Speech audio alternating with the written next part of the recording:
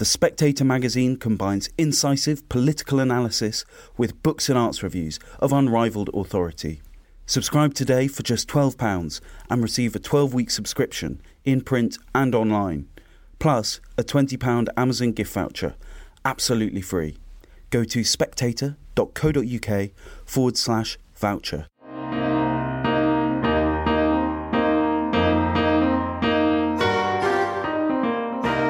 Hello and welcome to Spectator Out Loud. Each week, we choose 3 pieces from the magazine and ask their writers to read them aloud. I'm Oscar Edmondson, and on the podcast this week, James Heale says the gloves are off as Labour's campaigning takes a bitter turn. Mary Wakefield worries that she's raising a snowflake, and Gus Carter tells us about the colourful history of the Green Man. Up first, James Heale. When Rishi Sunak became Tory leader, the party was 30 points behind Labour. That kind of deficit has historically been terminal for a political party. But since then, inflation has slowed, the Northern Ireland Protocol has been resolved, and a deportation deal with Albania meant small boat arrivals fell for the first time on record. That Labour lead has fallen close to 15 points. One poll last weekend put it as low as 11. A Keir Starmer defeat is now at least conceivable. This is the context in which Labour has tried a new tactic, attacking the Prime Minister personally. He is the Tories' greatest single weapon, says one shadow cabinet member.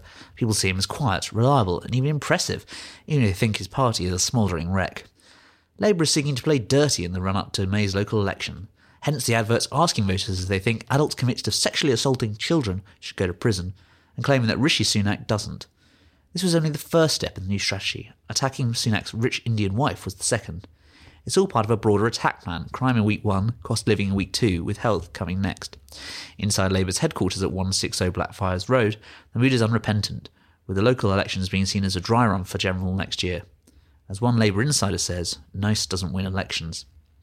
Michael Dugar, who was a spokesman in Gordon Brown's number 10 before becoming an MP, spoke for many in Stelmer's team when he praised the strategy. This stuff works.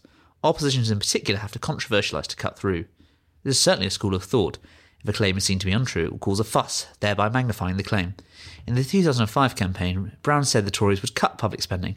Michael Howard actually planned a spending increase, just not as much of an increase as Labour. Brown insisted that the Tory plan, therefore, represents a cut. There's been some mention of Dominic Cummings' Brexit campaign tactic, in which he claimed that Britain sent £350 million a week to the EU. There were constant arguments over the accuracy of using a gross rather than net figure, but the outrage only drew attention to the cost of EU membership. That played into an existing narrative, as everyone knew the EU is expensive, says one Brexiteer. No one thinks Rishi Sunak is a pedo. Some Labour voices agree. They believe that such tactics inevitably backfire as dubious claims strike voters as dishonest and desperate. The trouble for Starmer is that his shadow cabinet is split on the effectiveness of fighting dirty. As the fuss grew over the Sunak advert last week, a loyalty test was applied to Labour figures who would share the controversial claim on social media. Steve Reed, Labour's pugnacious justice spokesman, did so with glee, publishing it multiple times. Others did so only once. But of the 31 members of the shadow cabinet, 13 did not share any of the first 3 attack adverts. Some MPs privately complained to the Labour leader. Starmer, never the most natural broadcaster, is yet to defend the advert in person. Britain could well be in a general election campaign by this time next year. The default scenario is the autumn of 2024, but some around Sunak see the appeal of May if things go their way. Many of Labour's 100-strong army of political advisers, wonks and spinners are familiar with the bitter taste of defeat from Ed Miliband and Remain campaigns. They have been boosted by training sessions from the teams behind recent Labour and Democratic triumphs in Australia and America. Sticking with a more confrontational strategy will require, in the words of one Labour source, advisers with enough balls not to stress when things get heated. So many of them haven't been in government or in the fire of it. The Tories, for their part, also welcome the Labour turn, seeing the dirty tricks as a hangover from the Brown campaign, which was ultimately unsuccessful in the 2010 election. We've always said among ourselves that if we enter the new year with Labour's lead down to 10 points, then we can win, says one Sunak aide. We didn't expect to be down to 11 points by Easter. We're betting that Starmer will panic in the heat of an election campaign. We might be seeing that already. The current Tory focus, however, on projecting an image of competence around the Prime Minister, that Rishi gets stuff done while Starmer shouts from the sideline. The Tories see the fracas over the Sunak advert as a sign of a wider Labour campaigning weakness. Starmer's party is obsessed with social media adverts, while the Tories focus on local voters' concerns about issues such as the ULEZ charges for motorists. Meanwhile, Tory fundraising is going better than expected, with healthy donations for the first quarter. An expansion of the Conservative Research Department, often charged with the darker election-winning arts, is on the cards. There'll be a time and a place to respond to the Labour attack ads, says one senior advisor. A career as a human rights barrister is not a particular strong footing on which to start a fight like this. Likely targets include Starmer's defence of terror suspects and his time running the Crown Prosecution Service. Labour says that it is, for the first time in years, ready for combat. One aide dismisses the notion that the Tories were ever planning to play by the Queensberry rules. For 13 years, Labour has lost, again and again. The Tories have always been willing, they believe, to bend the truth, from Brown's smirking face on Tory posters which read, "I let 8,000 criminals out early," to the dubious 40 new hospitals claim in 2019. Next time, Labour vows, it will be different. One thing is for sure, things can only get bitter. That was James Heale. Next, Mary Wakefield. I am actively contributing to the decline of the West and to the collapse of our civilization. I realised this last week when I found myself standing behind a metal turnstile in the French Alps, watching my smallish son on the other side of the turnstile step into a bubble lift going up the mountain to the nursery slope. He was with an instructor from the French ski school, the ESF, surrounded by other children and entirely safe. He's just turned 7, yet I behaved like a distressed cow watching her calf hauled off to market. I weaved and boved, trying to keep him in my line of sight. I craned over the barrier with mad, staring eyes. My son's class was Les Flocons, the snowflakes, and each child had a large snowflake printed on his yellow bib. Some small part of me recognised how comically fitting that snowflake was, even as I barged my way past an elderly couple into the next bubble car, and waved frantically through the window at my son's receding form. Up on the mountain I stalked the little flocon, tracking my son's red trousers. What if he fell, lost sight of the guide? What if he slid backwards into the lift machinery? I'm not proud of this behaviour. I know it's shameful. I mention it only in the interests of research. On our flight out, I read a blog by the American psychologist Jonathan Haidt, in which he outlines the subject of his next book, an attempt to understand why it's the children of the Anglosphere who are so especially anxious. The provisional title of the book is Kids in Space. Back in 2018, Haidt and his co-author, Greg Lukianoff, published The Coddling of the American Mind, which detailed the crisis facing Gen Z in the USA. The trouble with the kids, explained Haidt, is that they've come to believe 3 great untruths. The first untruth is that they themselves are fragile and easily damaged.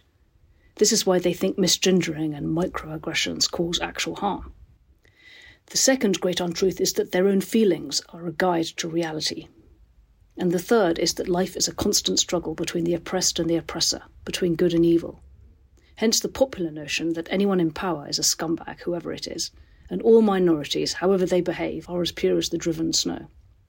If you fancy a look at these untruths in action, just dig out the video from a few days ago of student activists screaming at the female American swimmer Riley Gaines. The fact that Riley holds the view that trans women should not compete in women's sports is so overwhelming to the kids that they ululate and shriek like survivors of a massacre. Haidt's new thesis, based on data from surveys and from our health services across the Anglosphere, is that this emotional fragility stretches particularly across the English-speaking world, America, Canada, Australia, New Zealand, and the UK. He blames smartphones, and he blames parents. If the Anglosphere is producing snowflakes, it's because mothers like me have bred them. British parents are different, more coddling than other Europeans, he thinks, and my week in the Alps only goes to show he's right. As I took the bubble lift back down into the valley, I thought of a parenting book given to me by my good friend when I was pregnant, the only one I've ever read or felt the need to. It's by an American, Pamela Druckerman, who moved from the US to Paris with her daughter, and it describes how extremely and amusingly self-possessed French children are relative to their American peers, and how little their parents micromanage them. French children don't throw food, it's called. Someone should write another. French ski guides don't look back. I noticed during my week in the Alps that the men and women of the ESF don't fuss and chivvy. They don't obsessively count their little charges or tick them off a list. They just lead from the front and trust the flocon to bob along behind them. It's extraordinary to English eyes. Perhaps French parents don't sue. They certainly don't catch the next bubble lift so as to show their child they're not alone or beat on the bubble plexiglass like Dustin Hoffman in the final scenes of The Graduate. French parents just kiss their 3-year-olds and leave. And because they assume that their children can take care of themselves, for the most part they do. A while ago, I signed up to Jonathan Haidt's Let's Grow project, which asks panicky Western parents to make a pledge to give their kids some freedom. We make a commitment to step back. We will allow frustration and imperfection. That's the pledge. Well, since I made that promise, I now realise, the only parenting resolution I've really kept is to make sure there's an Apple AirTag tucked in my son's trouser pocket whenever he's on a trip. I dimly remember I once thought it creepy to secretly track a child. Now it seems a reasonable thing to do. What about Britain, America and Australia encourages this paranoid style in parenting?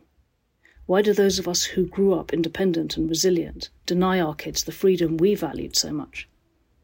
I'm looking forward to the answers Haidt provides, and all I can advise him is that it's going to take more than a parent pledge to save future generations. We snowflake maker parents are masters of self-deception. On day 2 of ESF ski school, after resolving firmly to be more French, I disgraced myself again. As I went to follow the flocons up in the bubble once more, I realised I'd left my past behind. The turnstile wouldn't turn. Did I take this opportunity to let go and let grow? I did not. I was seized by a vision of my son waiting for me like Greyfriars Bobby, refusing to budge until I appeared as promised to wave him off. So I waited until the lift operator's back was turned and jumped the barrier. At the top, heart pounding, I leapt from the lift just in time to see him rounding the corner, hard up on the teacher's heels, not looking back. That was Mary Wakefield. And finally, Gus Carter. All hail our pagan king. The time has come to lay down your crosses and take up the bough of oak. Britain is to return to the old ways, at least if you are to believe the conspiracy theorists, who were distressed to see, on the bottom of the coronation invitation sent out last week, the face of a green man staring back at them. His eyes are bright, his mouth exudes fronds of ivy. The green man calls to us. Depending on your particular view of the world, his inclusion is either an affront to Christian decency or a jolly salute to our monarch's peculiarities.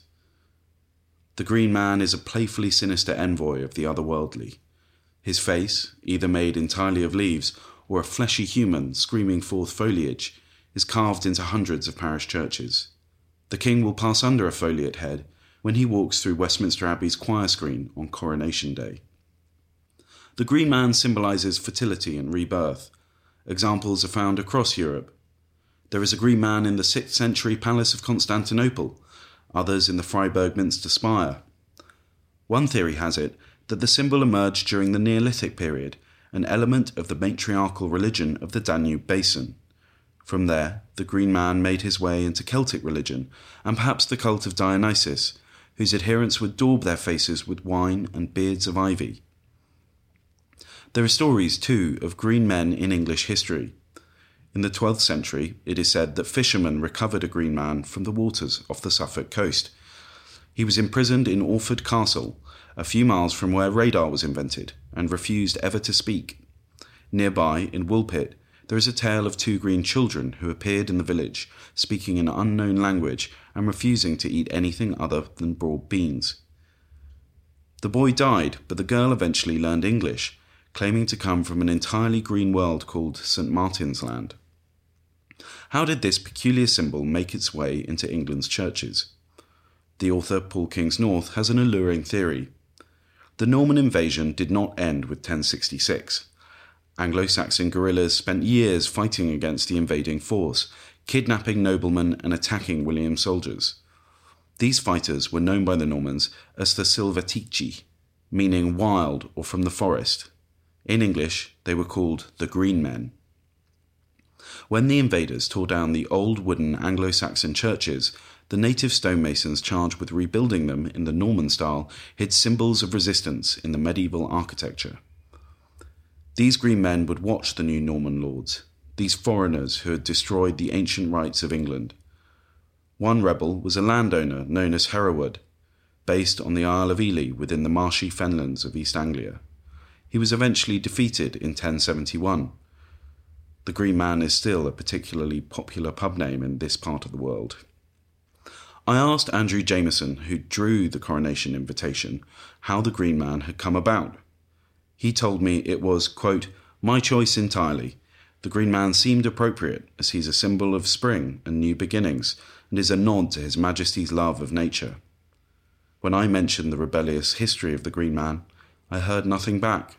A mystery befitting our esoteric monarch. That's everything for this week.